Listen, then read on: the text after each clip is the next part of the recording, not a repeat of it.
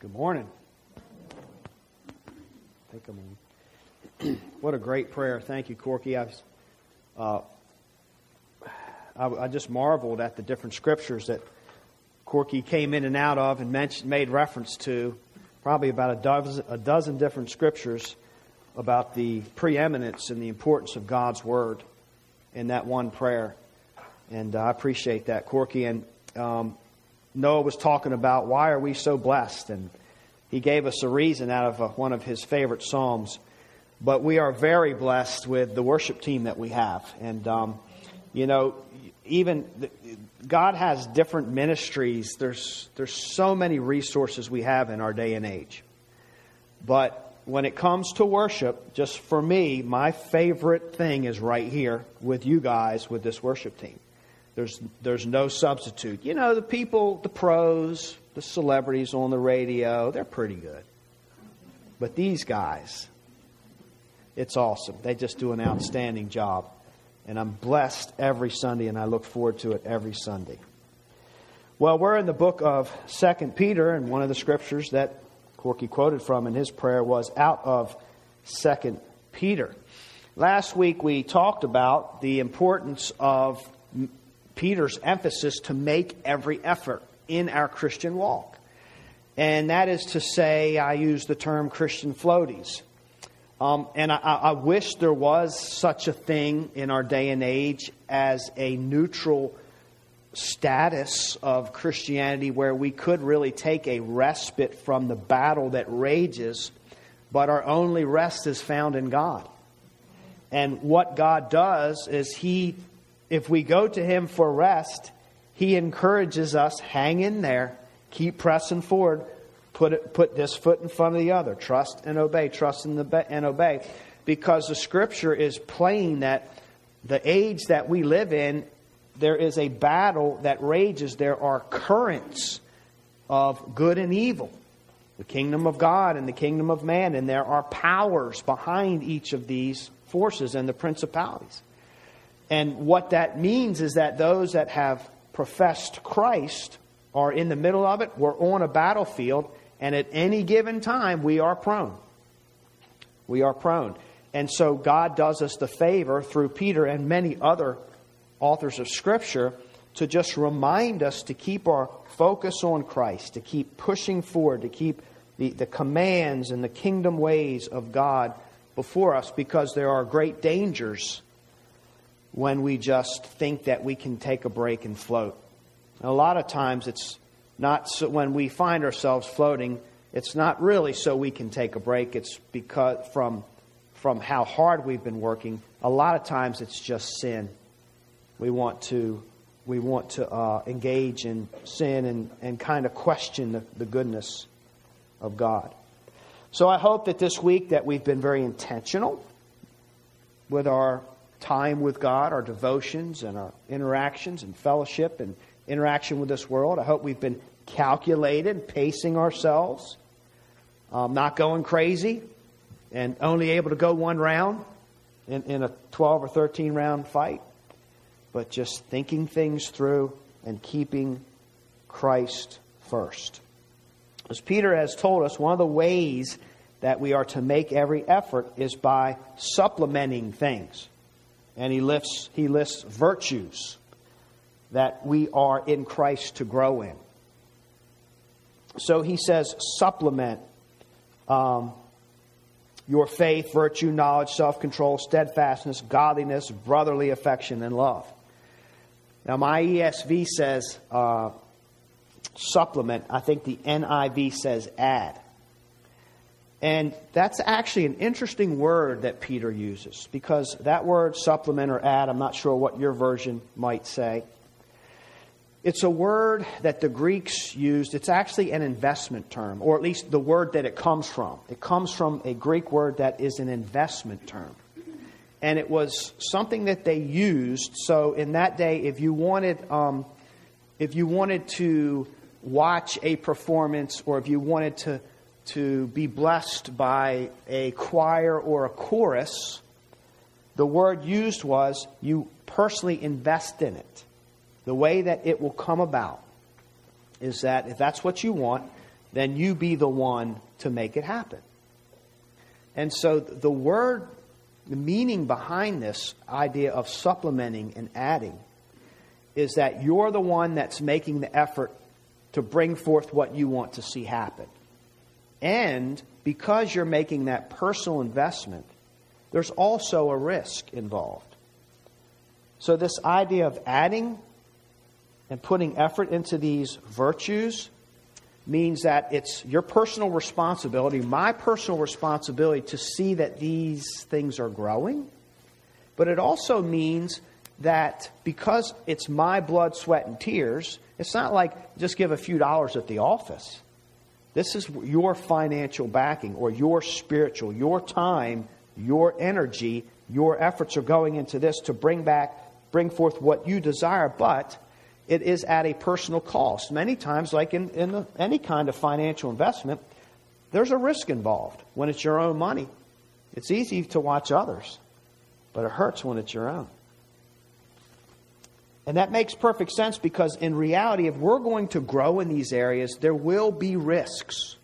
Now, you think about, our culture is becoming less friendly to godliness. Our culture is not tolerant to the very things that Peter is listing here that he wants us to actually expand in.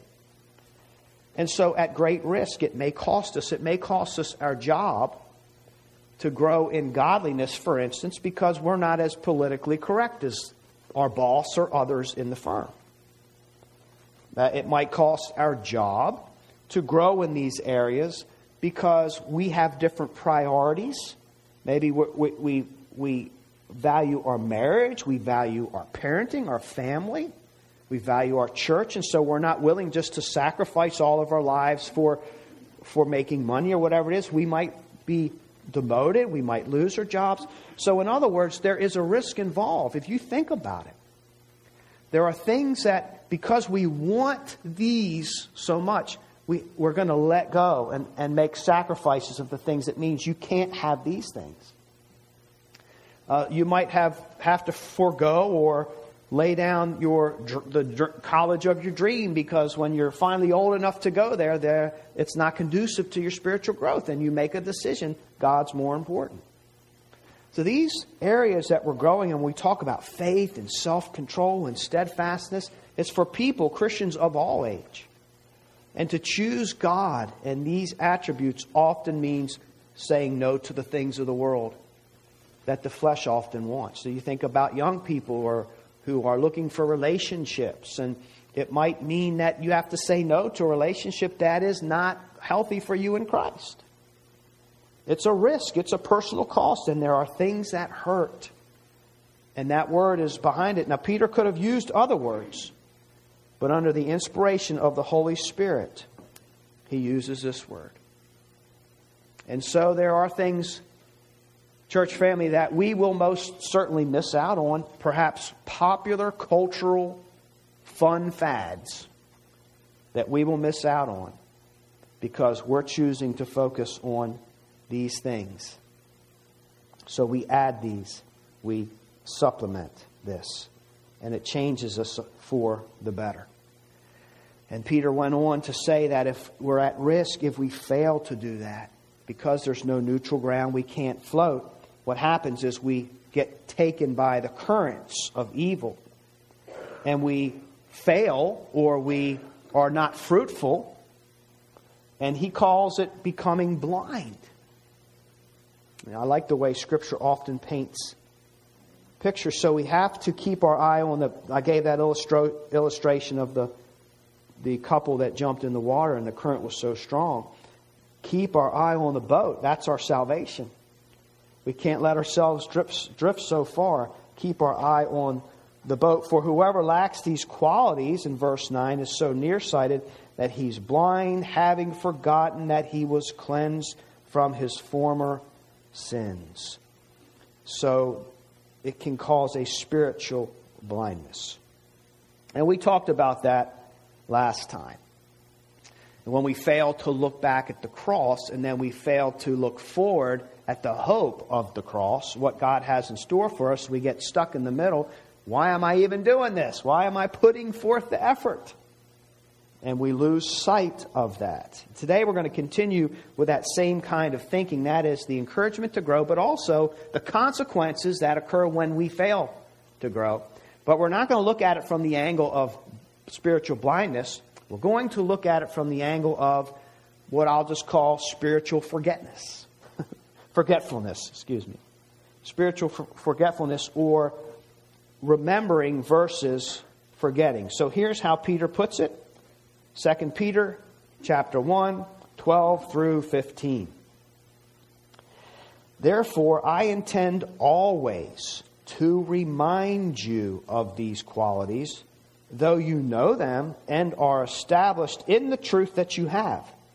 I think it right, as long as I am in this body, to stir you up by the way of reminder, since I know that the putting off of my body will be soon, as the Lord Jesus Christ has made clear to me. And I will make every effort, so that after my departure you may be able at any time to recall these things. It's hard to miss, isn't it? Remind, recall, recall.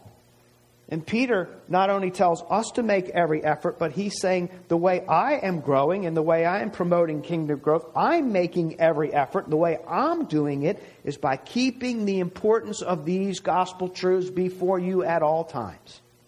That's how important this is. He's doing his part because he realizes as an apostle, and he's been around, he's seasoned now. He's shepherded hearts.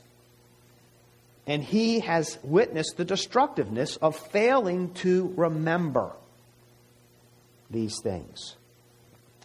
And so we talked about the blindness. Whoever lacks these qualities is so nearsighted in verse 9 that he's blind. But what caused the blindness? Having forgotten. Having forgotten what? That he was cleansed from his former sins.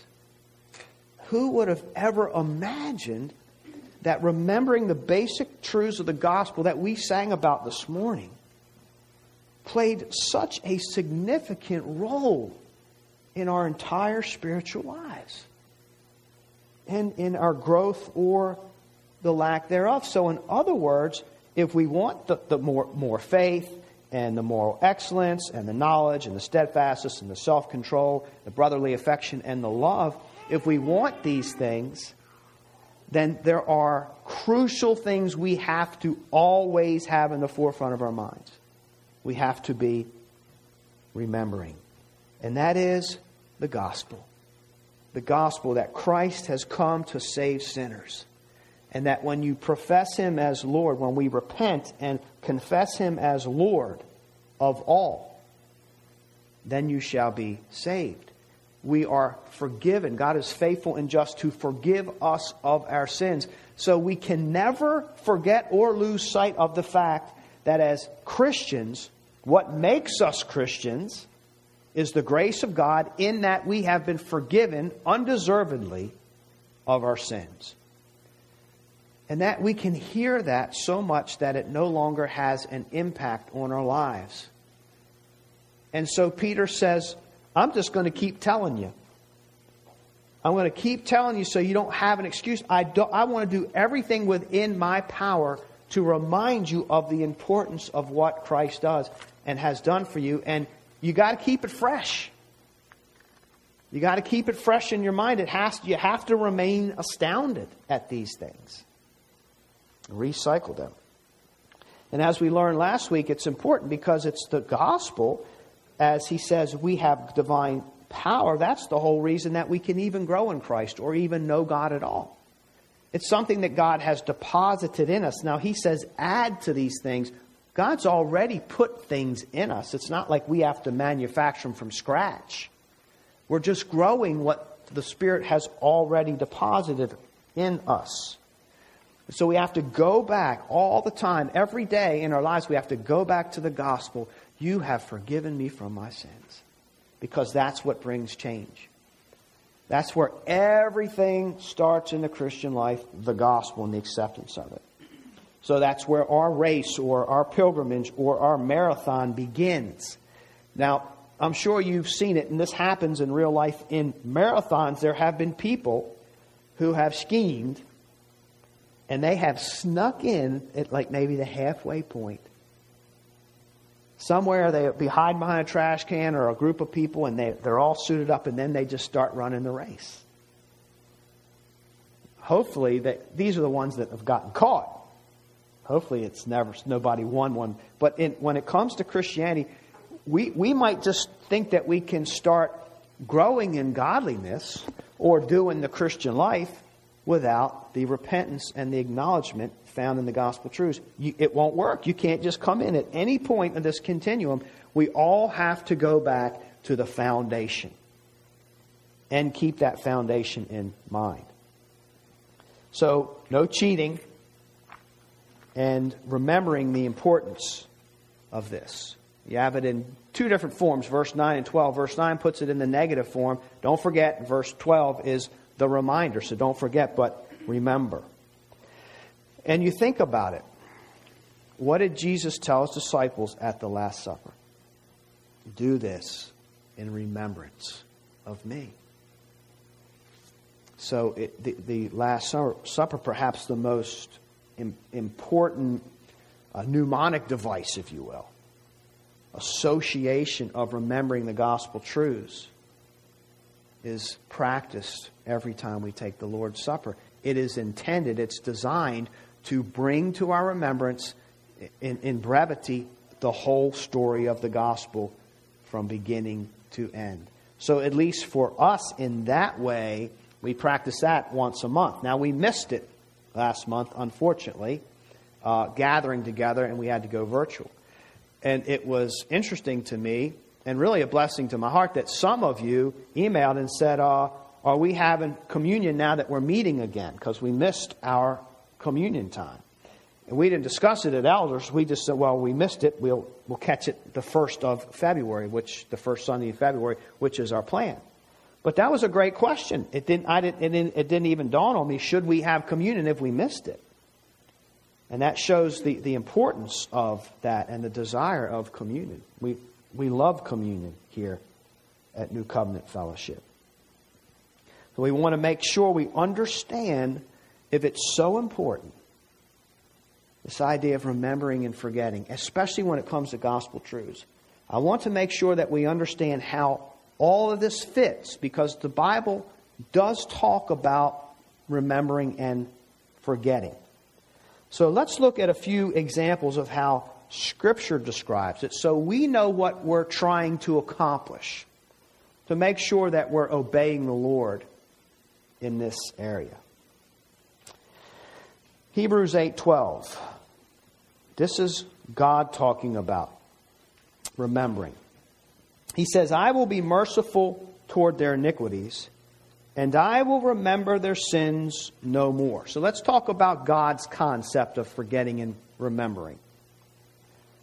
That's what he says. This is a great promise. A great promise. I will remember their sins no more. So what does that mean? Is God literally saying, you know what? I can't recall a single sin.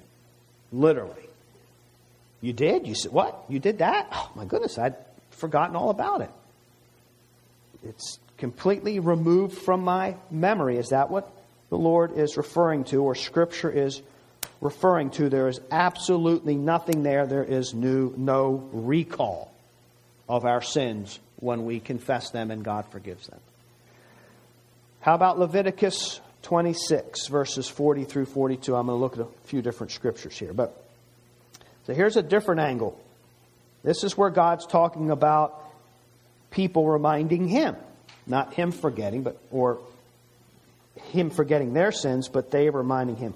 If they will confess their sins and the sins of their ancestors, their unfaithfulness and their hostility toward me, which made me hostile toward them, so that I sent them into the land of their enemies, then, when their uncircumcised hearts are humbled and they pay for their sin, I will remember my covenant with Jacob, and my covenant with Isaac, and my covenant with Abraham, and I will remember the land. So what does that mean? You'll remember it. is God saying, look, I'm God. And as God, I have a lot on my plate. I mean, the story of redemption is complicated. It's a lot of work. And I have countless children praying to me, making their supplications every day. Thousands of different things to try to keep in the forefront of my mind to keep up with. So what I need to encourage you to do, because it's so much, is that I'm prone to forget a few things or let them slip. But when you gather and you remind me of what I've told you, remind me about the covenant, remind me, hey, I made you, don't forget about this promise. Well, it's to your benefit because it's maybe I did forget it. Is that what this means when it says God forgets sins, or what it means to remind God of these things? Oh, yeah, I made a covenant. Thanks for reminding me. By the way, how is Abraham? Oh, that's right. Abraham is with me now. So how does God forget these things? Of course, if I put it like that, I know you're thinking to yourself, well, obviously, it can't be that. So how does it work with God? Well, we'll see in a second. How does it work with people? Well, we live in a fallen world, and we forget. And we can actually forget to the point of not remembering at all. We can stuff, not to say it's not, scientifically isn't somewhere in our brains, but if it is, it's not doing us any good.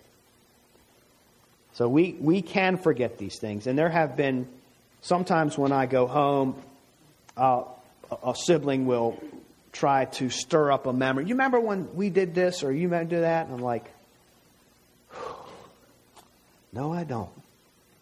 I don't remember. And no matter what I do, if I stand on my head and I try to think and concentrate, I don't remember it happened. But it did. But I don't remember it. And some people will tell you that happens more and more with age. I don't know. That could be true. So when it comes to forgetting, we are certainly capable of losing complete sight of things. And it's different degrees. Sometimes a reminder does help. Oh, yeah, I do remember that. Yeah, thanks for it. That was gone until you brought it up for me. So we've recalled memories in part and in full. And what happens is it comes back into our working conscience to where it's doing us good. So if it's there, it doesn't do us any good if we can't access it. We're not God. Now, when it comes to God, you'll have a hard sell trying to convince me that the omnipotent, omniscient, and omnipresent God literally forgets. I don't see that that's a possibility for Him. Because even time, God is everywhere present, not just spatially, but in time and space. So God can see every moment at one time of history. He's not bound by time. So how could you possibly even forget when you can see everything before you, because you're God, at one time? But there is something to this idea because of forgetting our sins. There's something powerful in it because it's a promise, and our sins truly are forgiven. So, what does the Bible mean then by remembering and forgetting? Well, I think it has more to do with bringing things to our working consciousness. It has a lot to do with the things that are captivating our hearts, the things that are important to us, or choosing between one reality and another reality. And it's how our brains work. It's how our hearts function. So what is on our minds right now? We can forget things in different ways. There's been times when we've had fellowship meals. I missed the fellowship meals, by the way. Just popped into my head. I forgot that we used to have fellowship meals until I just remembered we had fellowship meals. But the reason it popped into my head is because there were times I'd come for fellowship meals. I'm supposed to be cutting back, on some kind of diet. And I look at the food and I say, that's what I want. I'm thinking to myself, I hope there's some left when I go through the line. At that moment, the importance of seeing something that I liked caused me to, for that moment, forget I'm not supposed to be eating that. And then somebody might come up to me later and say, are you supposed to be eating that? Just this habit. So we have that kind of forgetfulness to work with. But we have a spiritual forgetfulness. So there are things that in God's mind are very, very important in how life works, how our salvation works, how our relationship works. Relationship rules, boundaries, life boundaries, whatever you want to call them. It's the revelation of God. And there are certain things about it that we, in order to function as God desires, in order to grow, in order to receive and experience God, receive the blessings, there are things that we have to make every effort to keep up here in our working consciousness. And it's not that there aren't other realities, like the reality of my diet that was forgotten because of the reality of yummy food. It's not that there aren't other realities happening concurrently.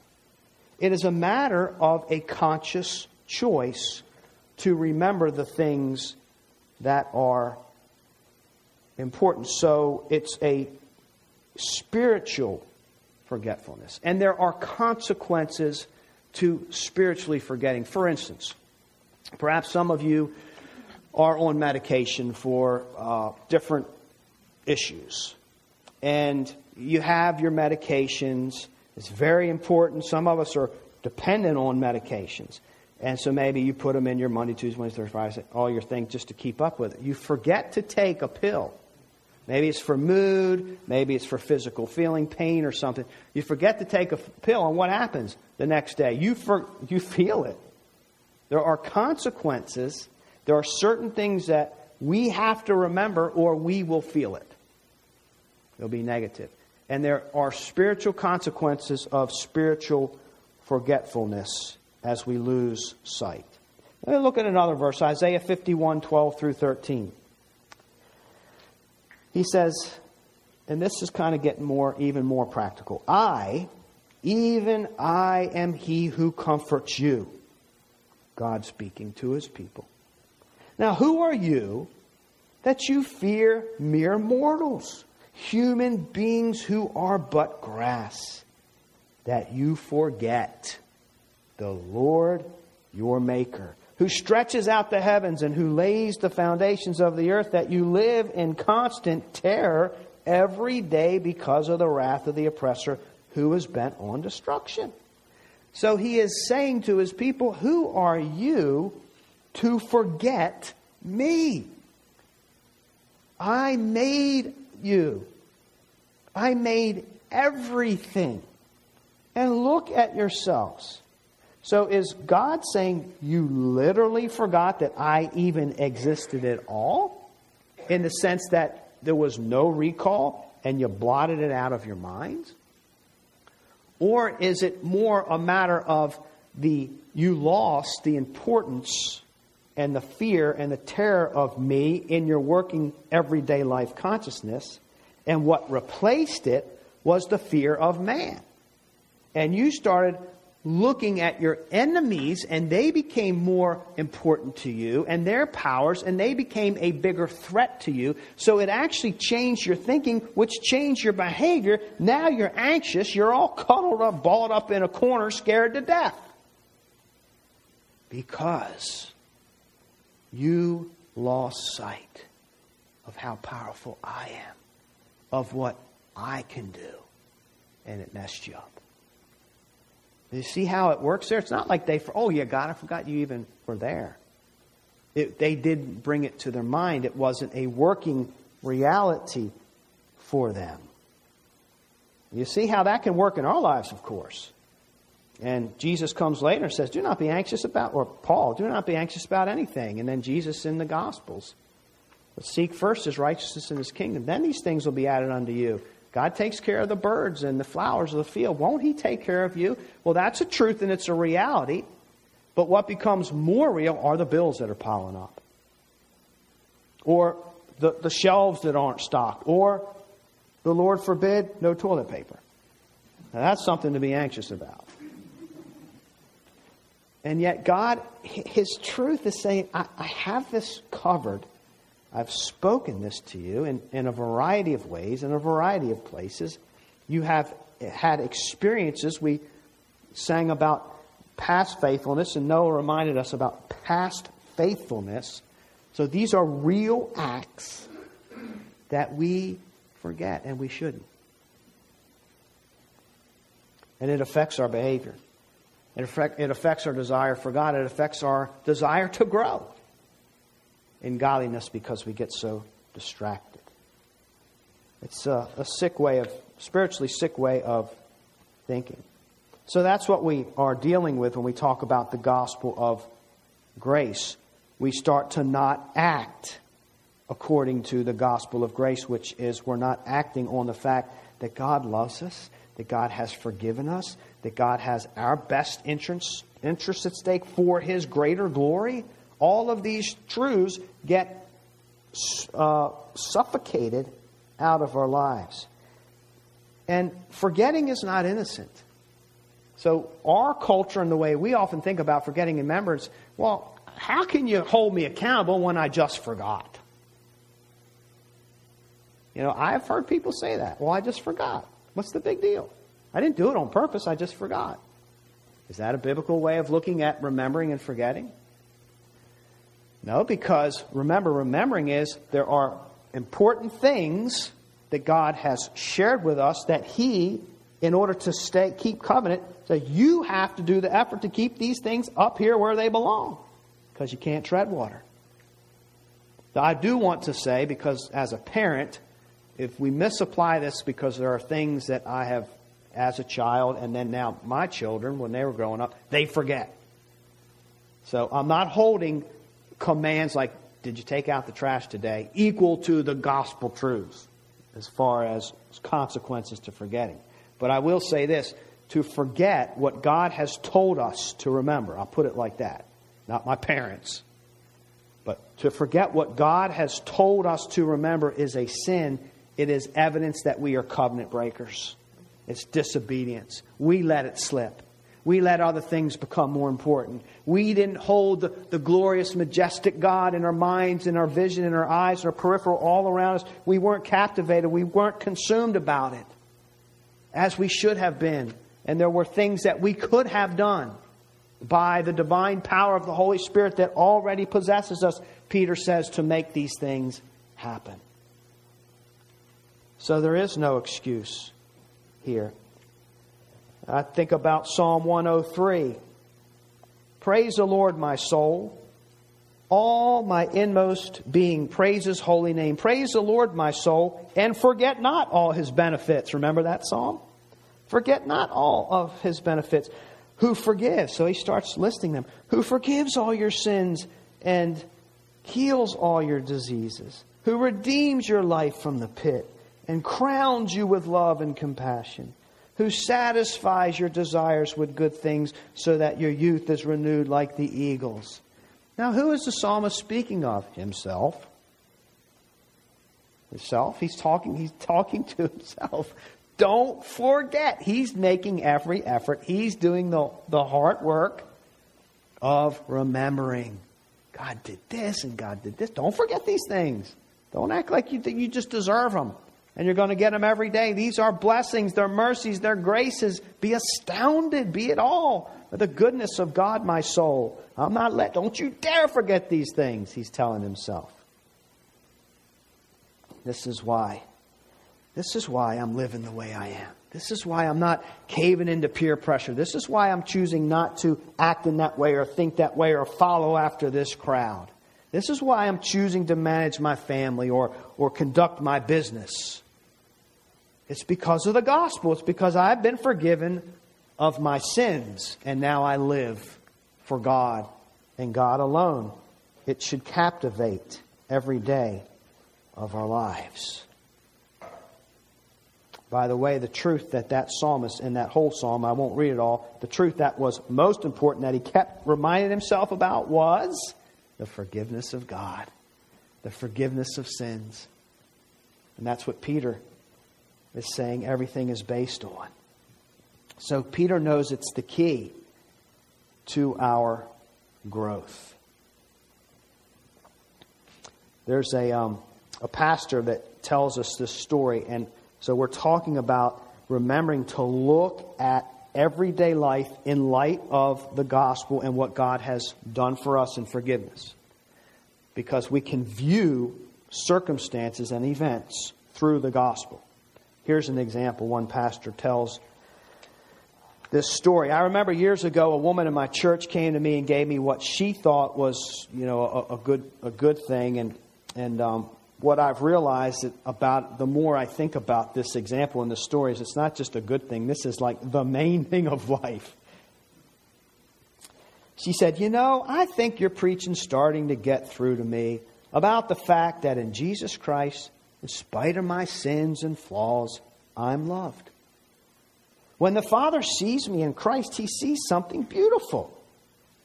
Now, recently, I was with my sister-in-law, and I hate my sister-in-law. I hate my sister-in-law, and I'm cold to her. I have so much trouble being kind to her because she always tears me down. And she tears me down in front of my father-in-law. She tears me down in front of my mother-in-law. And she just makes me look terrible. And it hurts my relationship with these other people. Always tearing me down. And I just hate it. Now, it wasn't that long ago. I was with my sister-in-law. And she was being what she usually is. And I suddenly said to myself, now wait a minute. If I'm really beautiful to the Father, if the Father in heaven loves me, it doesn't really matter what she does or what she says. See, she can't really define my self-image or touch my self-image. And it began to break through. I suddenly stopped hating her. And I started to say, you really can't hurt me. And I began to start to get kind to her. Now that I'm getting kinder to her, you know what? Well, she's starting to get kinder to me. So there's this breakthrough of beginning to look at that situation of turmoil and hatred, spawn evil, and look at it through the lens of the gospel truth. God's forgiven me. God's loved me for the unspeakable. I'm not going to let this person define me. And I'm not going to let myself define this person outside of the boundaries of God and being created in the image of God and God's plan and intention. So she remembered. Now, if you would have sat her down and given her a test, she would have said, of course she's forgiven. Of course I'm forgiven. Of course God loves me. But now in real life, she applied it. The biblical knowledge and remembering has to do with looking at life, embracing people through God's truths. Embracing everything, circumstances and events, through God's truths. So no matter what happens in this world, no matter how bad it gets, it doesn't erase what God has spoken. It doesn't change what God has spoken. God's word stands. It's not like the grass that fades and withers. It stands the test of time. So Peter says, I intend always to remind you of these qualities, even though that you're established in them, the truth that you have. He's writing to a church that already knows these. He's not saying, look, you're young, you're weak, you're needy, you don't know what's going on. They do know what's going on. They're mature believers. And yet he still wants to keep these things before them. As a matter of fact, it's so important. Peter tells us that he knows, because Christ has revealed it to him, I'm in my final days. There's been times throughout my life where I thought this is it and it wasn't, but now I know. I have this sense. I'm in my final days. Isn't it interesting that he would use perhaps some of his final words to remind this church, this group of believers, the importance of remembering the gospel in their lives. Spiritual forgetfulness is a flaw of the heart he doesn't take for granted, even though they're established and they know these things that they're just going to stick and never go away, because that's not how the world works. Evil wants to erase them, wants to remove them, wants to distract us all the time. Now, we exist as a church to exalt God and edify the saints and evangelize the lost, and that's a grid by which we see the world. It's a grid that we do life by. We want to keep those things in front of us all the time. You know, every time we meet, like today, and even though we don't have all of everything on the buffet out today, in the sense that prayer requests where we're involved in each other's lives and praise and all these other things, we are still here, and everything that we do reminds us of the gospel. Was there a song we sang this morning that didn't remind us of gospel truths? And every time, Sunday after Sunday after Sunday after Sunday, in prayers, in Sunday school, whatever it is, you're going to hear in some form the gospel, the truths of the gospel. So we come and our minds are washed in the remembrance of the goodness and the grace of what God has done for us. So it's not that these things aren't happening in our lives, but what's the biggest reality, the most important reality? Who's the biggest person? In other words, as my personal goal for this book, that we would be more captivated with God than anything that happens in this world. And in order to remain in that state, that sense, we have to keep Him before us, and we have to look at everything that happens in our life, things that are going on in our life now, reevaluate them through the lens of the gospel. Let me close with this, these words from Timothy Keller. He says, it's not just important to see that you were cleansed from your sin. You need to know how you were cleansed from your sin. Do you know how? Well, on the cross, when Jesus Christ cried out, my God, why hast thou forsaken me? What he was saying is actually, my God, why hast thou forgotten me? So the forsaken is in the sense when God turns His back on His Son. He's not there for him. The relationship is severed. The benefits are severed. That's part of the wrath. That's what you get when you sin against Him. That's what Christ got. And part of it is the forgetfulness. I'm not there for you. God had turned away. He had forgotten him. There's nothing worse than being ignored and forgotten by somebody you think is important. On the cross, Jesus Christ experienced cosmic forgetting. He was forgotten by the only person in the universe who counts. When someone forgets you and ignores you, you feel like, well, not a person, and it's terrible and it's painful. And on the cross, Jesus Christ was forgotten by God. Why? We deserve to be forgotten by God. We forgot God. And on the cross, Christ got what we deserve, so God will never forget us. He will always remember us. Isaiah 49 is the place where God says, you have said, why has the Lord forsaken me? Why has the Lord forgotten me? And God says, but can a mother forget the baby who nurses at her breast? Yea, she may forget, but I will not forget you. See, I have engraved you on the palm of my hands. Now, how can God even say that? He can say it because on the cross, Jesus was forgotten in our place, so God will never forget you. Now, that's beautiful. That's glorious. You know, today, at least today, church family, we remembered. Today, we built on the rock. May God bless the preaching of His word.